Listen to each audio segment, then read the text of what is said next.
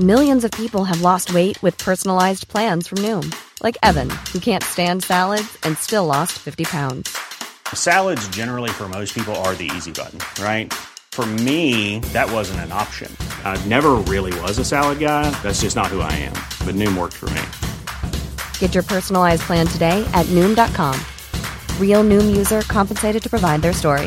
In 4 weeks, the typical Noom user can expect to lose 1 to 2 pounds per week. Individual results may vary.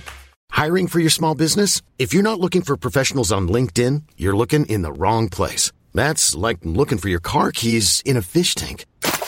LinkedIn helps you hire professionals you can't find anywhere else, even those who aren't actively searching for a new job but might be open to the perfect role. In a given month, over 70% of LinkedIn users don't even visit other leading job sites. So start looking in the right place. With LinkedIn, you can hire professionals like a professional. Post your free job on linkedin.com/achieve today.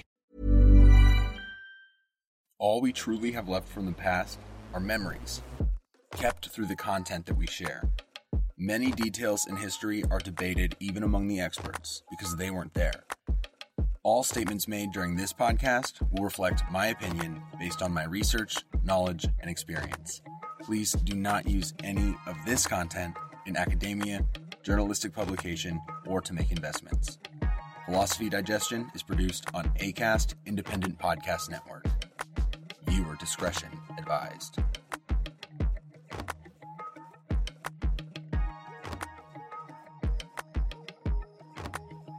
Yo, yiggity yo, what's good, and welcome to the very first episode of Philosophy Digestion, where we digest and regurgitate ideas from classic pieces of philosophy recorded in my native tongue, West Coast American English.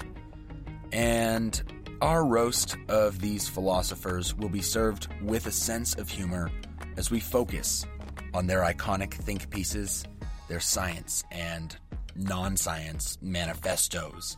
My name is John Gavin, and I am stoked to welcome you to Philosophy Digestion. We're gonna look for some dead bodies that these prestigious icons kept laying in their back crick. We're gonna digest their philosophy and take an educated dump, excreting all the bullshit these pretentious icons actually brung to society, and hopefully we'll learn something. But be warned, it's fun, but it can actually be super toxic in heavy doses. And if you don't believe me, just find a first-year philosophy major and check in with them. Ask them if they're doing okay, because I know I wasn't. You can join us for new episodes here on Thursdays, wherever you like to listen. Our regurgitation will be funnier and more interesting than the mainstream, prestigious take that you're going to get on philosophers in the academy or from some old documentary. And we're going to flush the unnecessary BS. Don't worry. Today, I'm going to take a little bit of time to chat about how you and I can have fun and be wise people at the same time by learning about philosophy.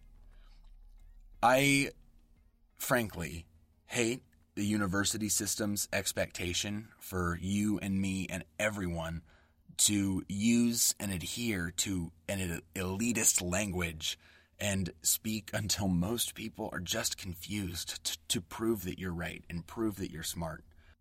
That might just be enough to really propel your point of view into the point of view of those around you. Our subject today, Simone, only had her ideas really heard because she was a wealthy white French person. And she was a woman, and it took an incredible amount of prestige for people to listen to a woman in the 1940s. That and her boyfriend was rich and famous and also a philosopher. So she was well poised to have her ideas heard.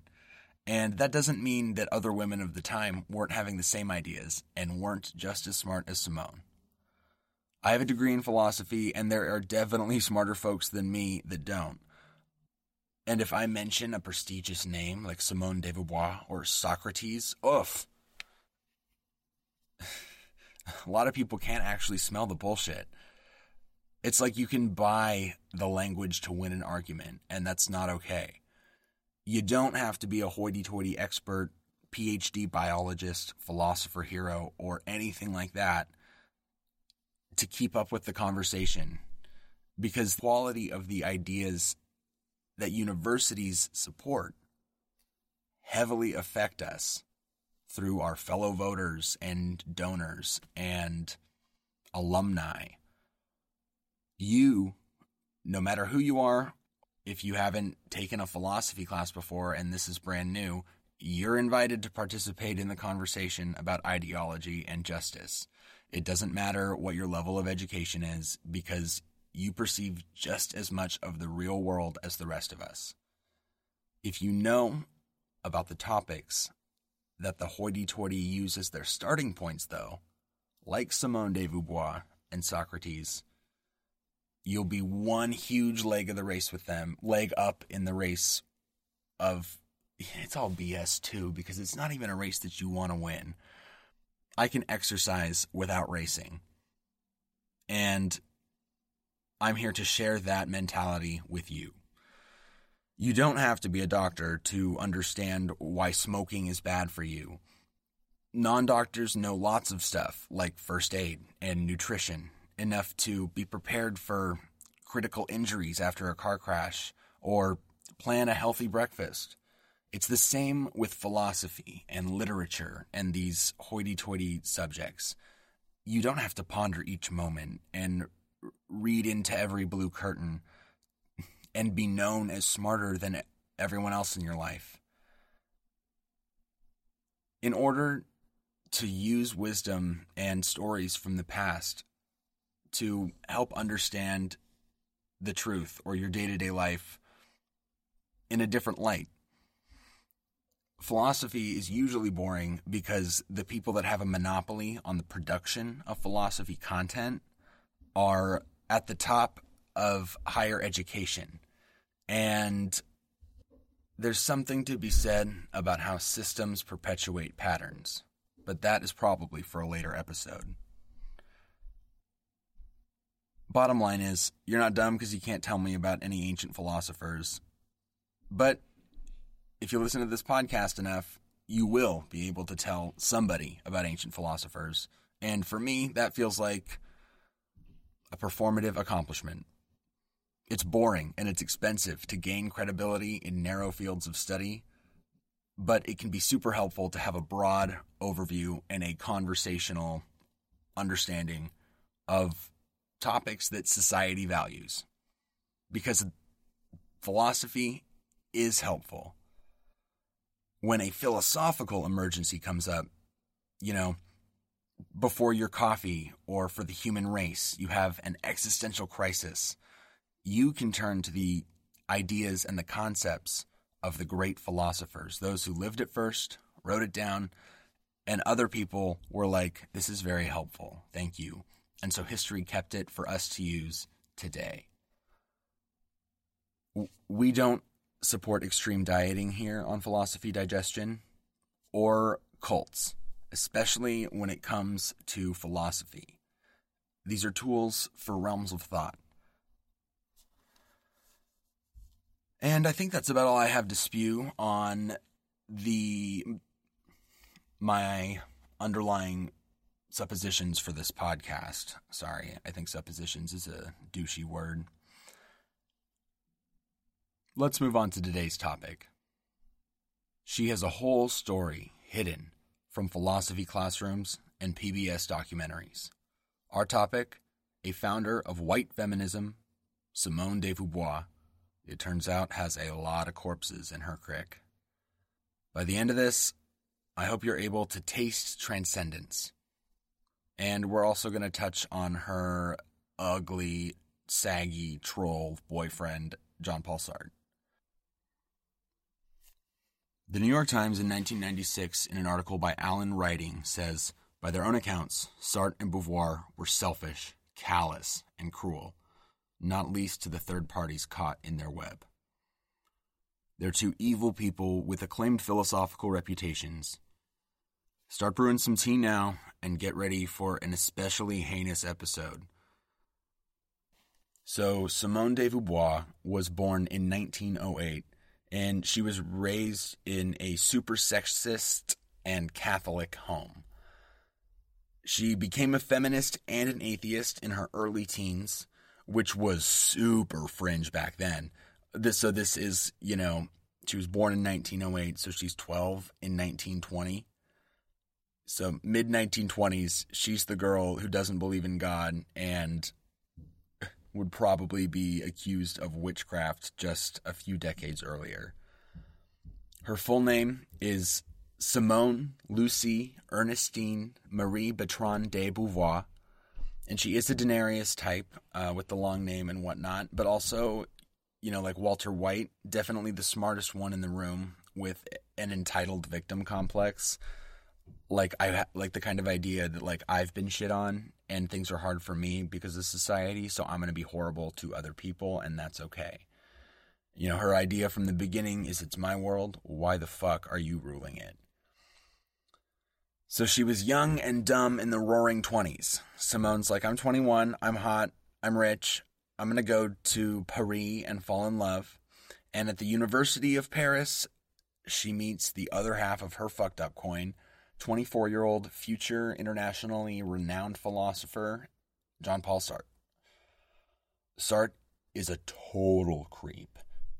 Around this time when he was younger, he showed up to school dances naked and with hookers, and he was very controlling and possessive over the girls that he had feelings for. So Sartre is head over heels in love with Simone because basically they have an open relationship. And he's like getting laid all the time because he's a philosopher and he's rich. And he proposes to Simone supposedly no less than 4 times. And true story, that was how their relationship. So that was around 1929. And 1929 through 1943. So what is that? 11, 14 years? Beauvoir taught at the lycée level until she could support herself on her earnings as a writer and a philosopher. She taught at Lycée Montegrand, Lycée Jeanine d'Arc, and Lycée Molière. And if I said any of those wrong, I'm really sorry, especially with how pretentious I said them. So those are all secondary schools in France. And a secondary school has children, and for Simone, they were girls-only schools, so it's kids aged 11 to 18. And during her time at these schools, she was adored, a real female role model who seemed to be showing young women at the time, when women had it rough, that they could be smart and educated leaders. The Irish Times was eventually shocked enough to ask, Simone De Beauvoir as a role model? Because while Simone taught 11 to 18-year-olds, she would gain their trust, dangle opportunity and prestige in front of these little girls, and invite them over for dinner and drinks so that she and her ugly boyfriend, John, could sexually abuse them and begin an emotional manipulation until Simone and Sartre died in the 1980s. And Simone said, in her own words, that Sartre didn't like little girls. He liked dominating their bodies, which those are the words that she used. And she was famously jealous of her boyfriend John's constant sexual conquests because she loved him. And she said she was bisexual, so also definitely attracted to girls. So maybe she was like double jealous she actually explains her sort of sick double jealousy in one of her books, and I will get to that later. For Sartre, who was literally a lazy-eyed, face-sagging, troll-looking narcissist who definitely had a weird penis. Google him, look at his face, tell me he didn't have a weird penis. Here's a quote from the Daily Mail. During the first years, Sartre embarked on the arrangement with gusto. He liked to sleep with virgins, after which he rapidly lost interest. They left the highly sexed Simone, now teaching philosophy, constantly frustrated, despite the young lovers she took. Once they had their leadership and prestige in the philosophy world, and though she was removed from her teaching position eventually, she only really received slaps on the wrist. So 1943, Simone writes a novel called She Came to Stay, about these abusive relationships. And I know it's literally a signed confession, right? Simone's novel, her signed confession, She Came to Stay, is one where she tells a story of seducing a secondary high school student who represents for sure two real girls who were sisters and probably others. And the characters they were loosely based on were 14 and 15, around when they started being groomed. And in the novels, the famous philosopher Simone De Beauvoir wrote that it was these young girls who are unspeakably manipulative, and it is she, the adult woman, who is suffering and the victim.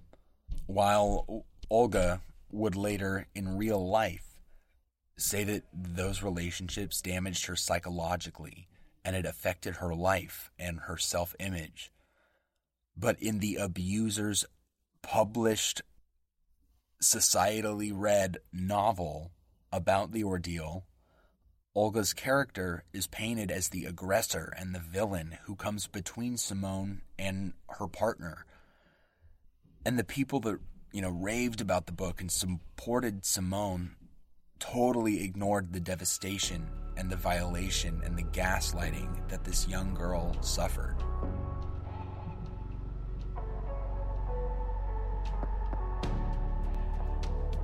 If you are interested in advertising on this podcast, you can email managment at humorus.net. That's MANAGMENT at humorus.net. If you thought the only way to get a more defined jawline with natural-looking results was through surgery, think again. Juvederm Volux XC is a non-surgical injectable gel filler that improves moderate to severe loss of jawline definition and can help you achieve natural-looking results with little downtime. Even better, this improved definition lasts up to 1 year with optimal treatment. No maintenance required. Improve jawline definition for a smooth, sculpted look with Juvederm Volux XC. For important safety information and to find a licensed specialist, visit Juvederm.com. That's JUVEDERM.com. Not for people with severe allergic reactions, allergies to lidocaine, or the proteins used in Juvederm. Common side effects include injection site redness, swelling, pain, tenderness, firmness, lumps, bumps, bruising, discoloration, or itching. There's a risk of unintentional injection into a blood vessel, which can cause vision abnormalities, blindness, stroke, temporary scabs, or scarring. Talk to a licensed specialist to find out if it's right for you. Millions of people have lost weight with personalized plans from Noom. Like Evan, who can't stand salads and still lost 50 pounds. Salads generally for most people are the easy button, right?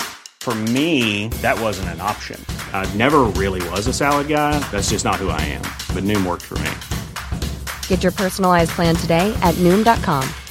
Real Noom user compensated to provide their story. In 4 weeks, the typical Noom user can expect to lose 1 to 2 pounds per week. Individual results may vary. Hiring for your small business? If you're not looking for professionals on LinkedIn, you're looking in the wrong place. That's like looking for your car keys in a fish tank. LinkedIn helps you hire professionals you can't find anywhere else, even those who aren't actively searching for a new job but might be open to the perfect role. In a given month, over 70% of LinkedIn users don't even visit other leading job sites. So start looking in the right place. With LinkedIn, you can hire professionals like a professional. Post your free job on linkedin.com/achieve today. Since 2013, Bombas has donated over 100 million socks, underwear, and T-shirts to those facing homelessness.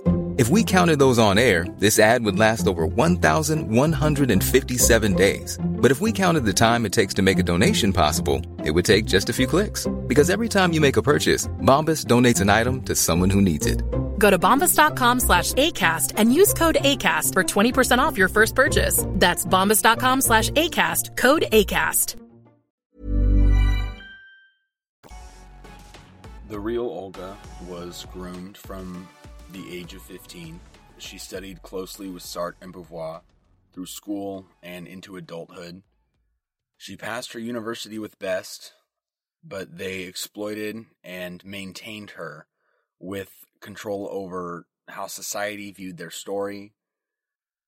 According to the Daily Mail, one of their victims took to self-harming, another committed suicide. Most remained unfulfilled with their influence, still looming, dependent on Simone, who perversely referred to them as her family. They never escaped total control because of how powerful these psychopaths were. The novel that she wrote, She Came to Stay, in context, really goes to show how much influence over somebody's career, public image can have, and how that influence can be exhaustive. And honestly, like, props to our girl Olga and all their victims for the strength it must have taken to live every day under those gaslighting ideas. As we're about to discuss, Simone increased the quality of women's rights internationally because her content, it was palatable and mass-produced, even to those men with prestige, wealth, and power, because her ideas on women's liberation echoed the struggles that all women face. But she also used her voice and her power to abuse and to represent for the pedophile community. We're about to do a dive into the rest of work that followed She Came to Stay that Simone is, I feel like, actually remembered for. But I can't forget the heinous crimes that she's committed, and I don't want you to either. And I would encourage you to... The entire truth should be considered when reflecting on the past. So, Jean-Paul Sartre, her boyfriend, I'm going to cover him briefly. He had a lot of ideas about subjects and objects, and I'm sure that you've heard the word objectification. But then, in her own independent work, she runs with the key takeaways from Sartre that he says you're responsible for taking agency with your own life. It sucks to be an object to somebody else's desires, and you are responsible for seeing yourself as a subject in your own damn sentence. Which is easy to say when you're a rich white guy who's allowed to get away with whatever he wants, like bringing hookers to prom. He says, though, that there's nothing we are actually born into except the physical world around us, and then the social reality that other people tell us. Don't be an object in somebody else's sentence. And while continuing to abuse young girls and advocating for pedophilia and not facing the consequences of their actions, Simone publishes a number of works along the titles of All Men Are Mortal, Who Shall Die, and The Blood of Others. Then, in 1947, Simone De Beauvoir publishes The Ethics of Ambiguity, her self-proclaimed masterpiece, and it is an OG existentialism classic. And if you don't know what existentialism is, that is okay. It's one of the branches of philosophy. It's a view on reality and spirituality and religion. And people that hold existential views believe that we simply are right now. They even question the moments leading up to this moment. And they say we have all come to this world from nothing of any meaning. And because there is not a purpose or a pre-existing meaning, we have the ultimate freedom to decide what is happening right now and the purpose of it all. And that's the beauty of humanity. And a lot of existentialists talk about what's inside the human mind, our spirit, as infinite and alpha and omega, and the creator of meaning and the intuitor of justice. They talk about the human mind and soul as though it is God, and the connection between us as though it makes God stronger. existentialists might say they don't believe in God, but they talk about I struggle saying the word consciousness. So existentialists talk about life and consciousness a lot. And in my opinion, being raised Catholic, they talk about it a lot like the Roman Catholic Bible talks about God.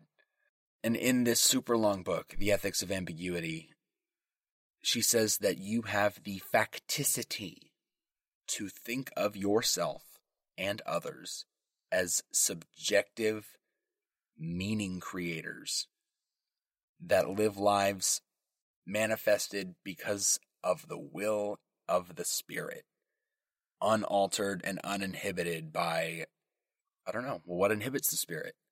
She says, and this is an exact quote, "We are constrained by physical limits, social barriers, and the expectations and political power of others." So in this book, she plays Freud for a really good portion of it, and she spends a long time, in my opinion, over-explaining in great detail that we learn about right and wrong and society from our experiences. And our experiences are perceived with a lens from the experiences that came first. And so our first experiences are super important because they're what your point of view for all of the rest of your life is based on. And she also kind of shits on nihilism, and she says that it's dumb and pointless, and she thinks that being happy and free is something that you do in spite of the lack of meaning that is given to you. And she says people are meant to be free to do their thing, and that humans are meant to make themselves free. Like in Spirit, the horse movie, Stallion of the Cimarron. If you haven't seen it, this isn't an ad, I swear. Spirit, Stallion of the Cimarron. It's about a horse. It's amazing. And then after she's done rehashing Spirit, she argues with Karl Marx, who is Mr. Communism himself, about why we do things. She thinks that it's for projects and fame, and Karl Marx thinks that it's for labor and expensive stuff. And as of this recording, of this podcast, the jury's out on that one, and I didn't do a great job summing it up. We'll probably talk more about this specific point when we cover communism. But Beauvoir sums up her views on human freedom with another real true quote. She says, "We are absolutely free today if we choose to will our existence in its finiteness, a finiteness which is open to the infinite." And she ends with a call for us all to realize on a fundamental truth of our existence, whatever that is inside you that's unique to you and independent of society. According to Anya Steinbayer, Simone argues that others judge us and impose limits on us to the unbearable degree that hell is other people. But Beauvoir also says that while this may not be a problem without other people, you will be limited in manifesting who you truly are without being able to build relationships and exist with other people, because it's your experiences together that shape who you become, and being who you are in that social, physical transition with others through time is invaluable to the human experience. That was a little hoity-toity. I apologize. I hope you pick up what I'm putting down, though. If you remember anything I tell you today, it's this. Her idea of transcendence, you can understand as taking a moment or a lifetime, and your spirit sheds entirely of all the bullshit that the outside world puts onto you, including the fact that other people see your body, that they judge you at all, and prejudge your spirit and who you are based on what they see and how you have existed in the real physical world. They even assume what your genitalia looks like.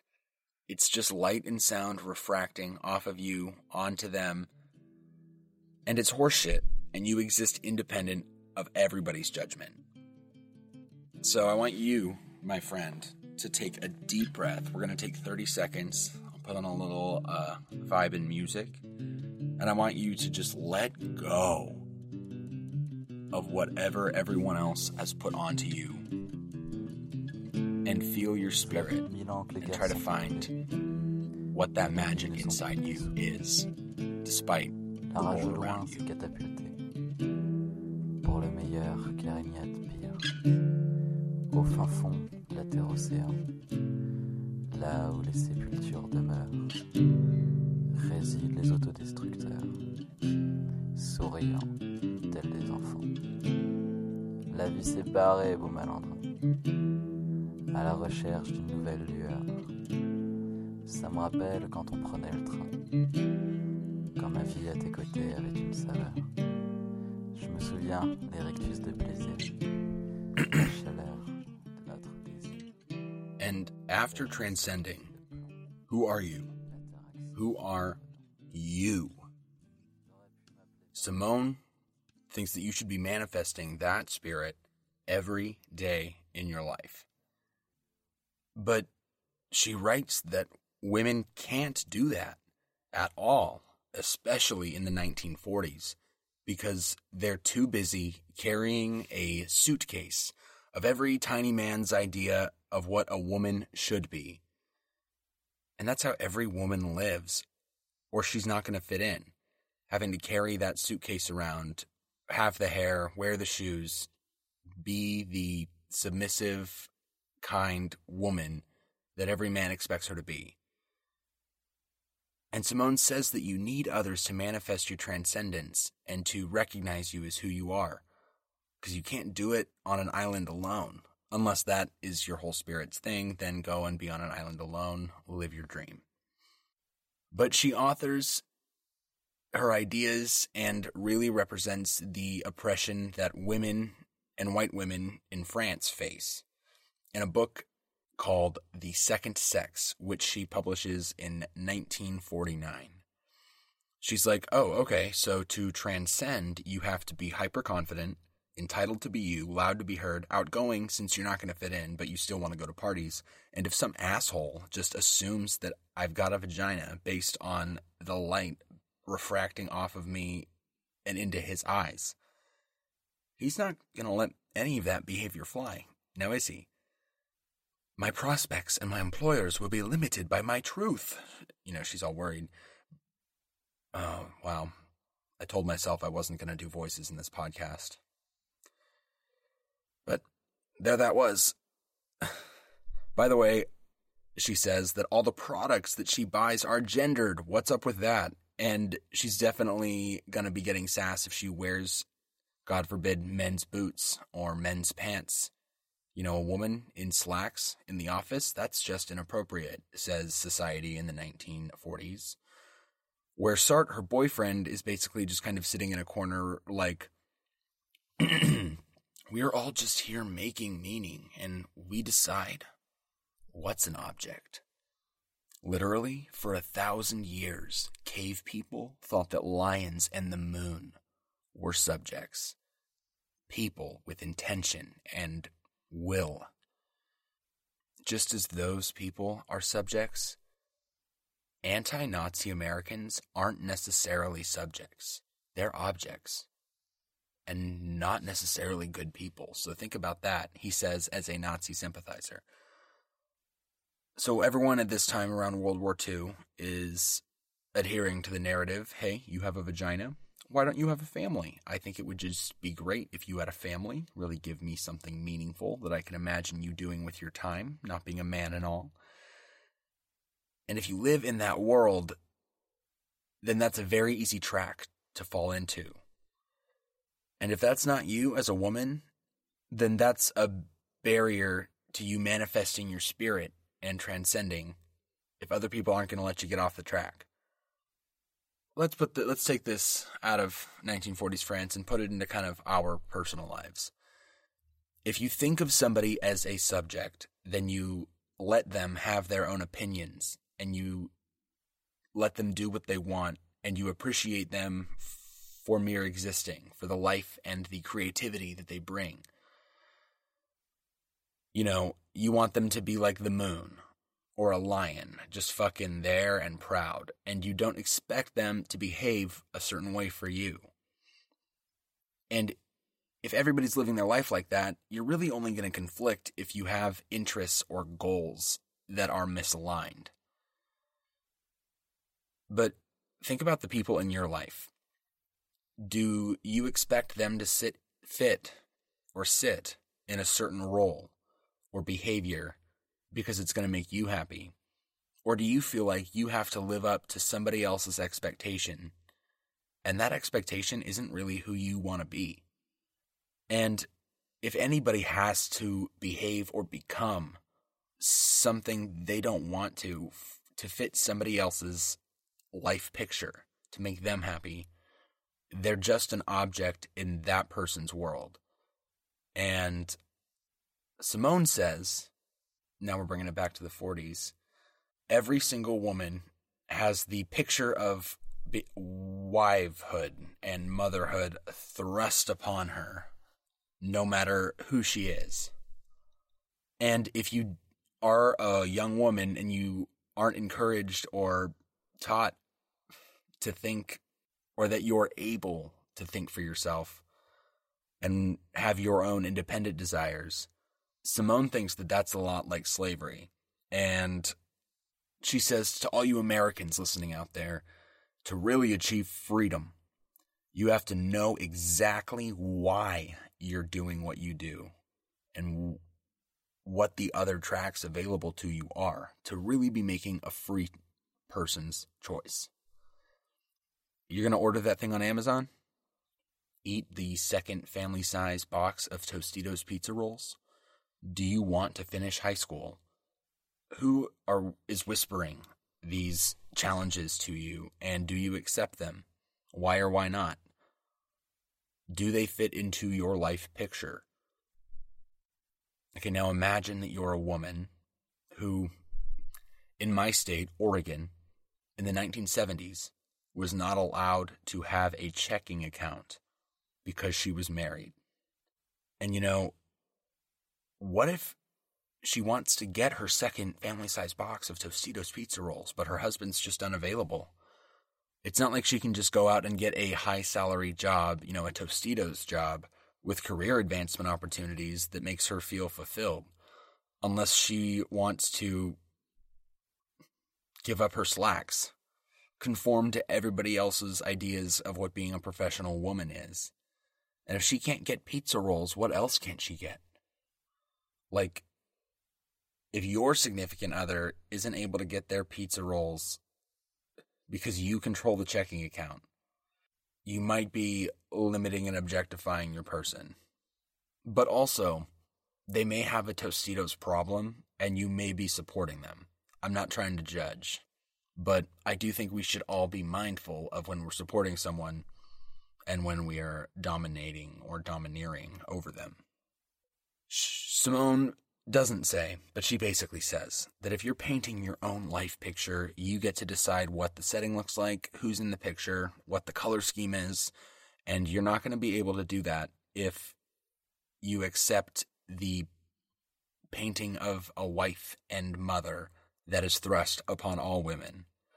And conforming to somebody else's painting sucks. To be a mother to another person's portrait, or just a wife to a husband's family picture, it sucks and it feels empty. And it's the identity that women have been forced into and are still expected to adhere to. And Simone gives some examples in some short stories in a book called The Women Destroyed. She wrote this book in 1967, so a bit later.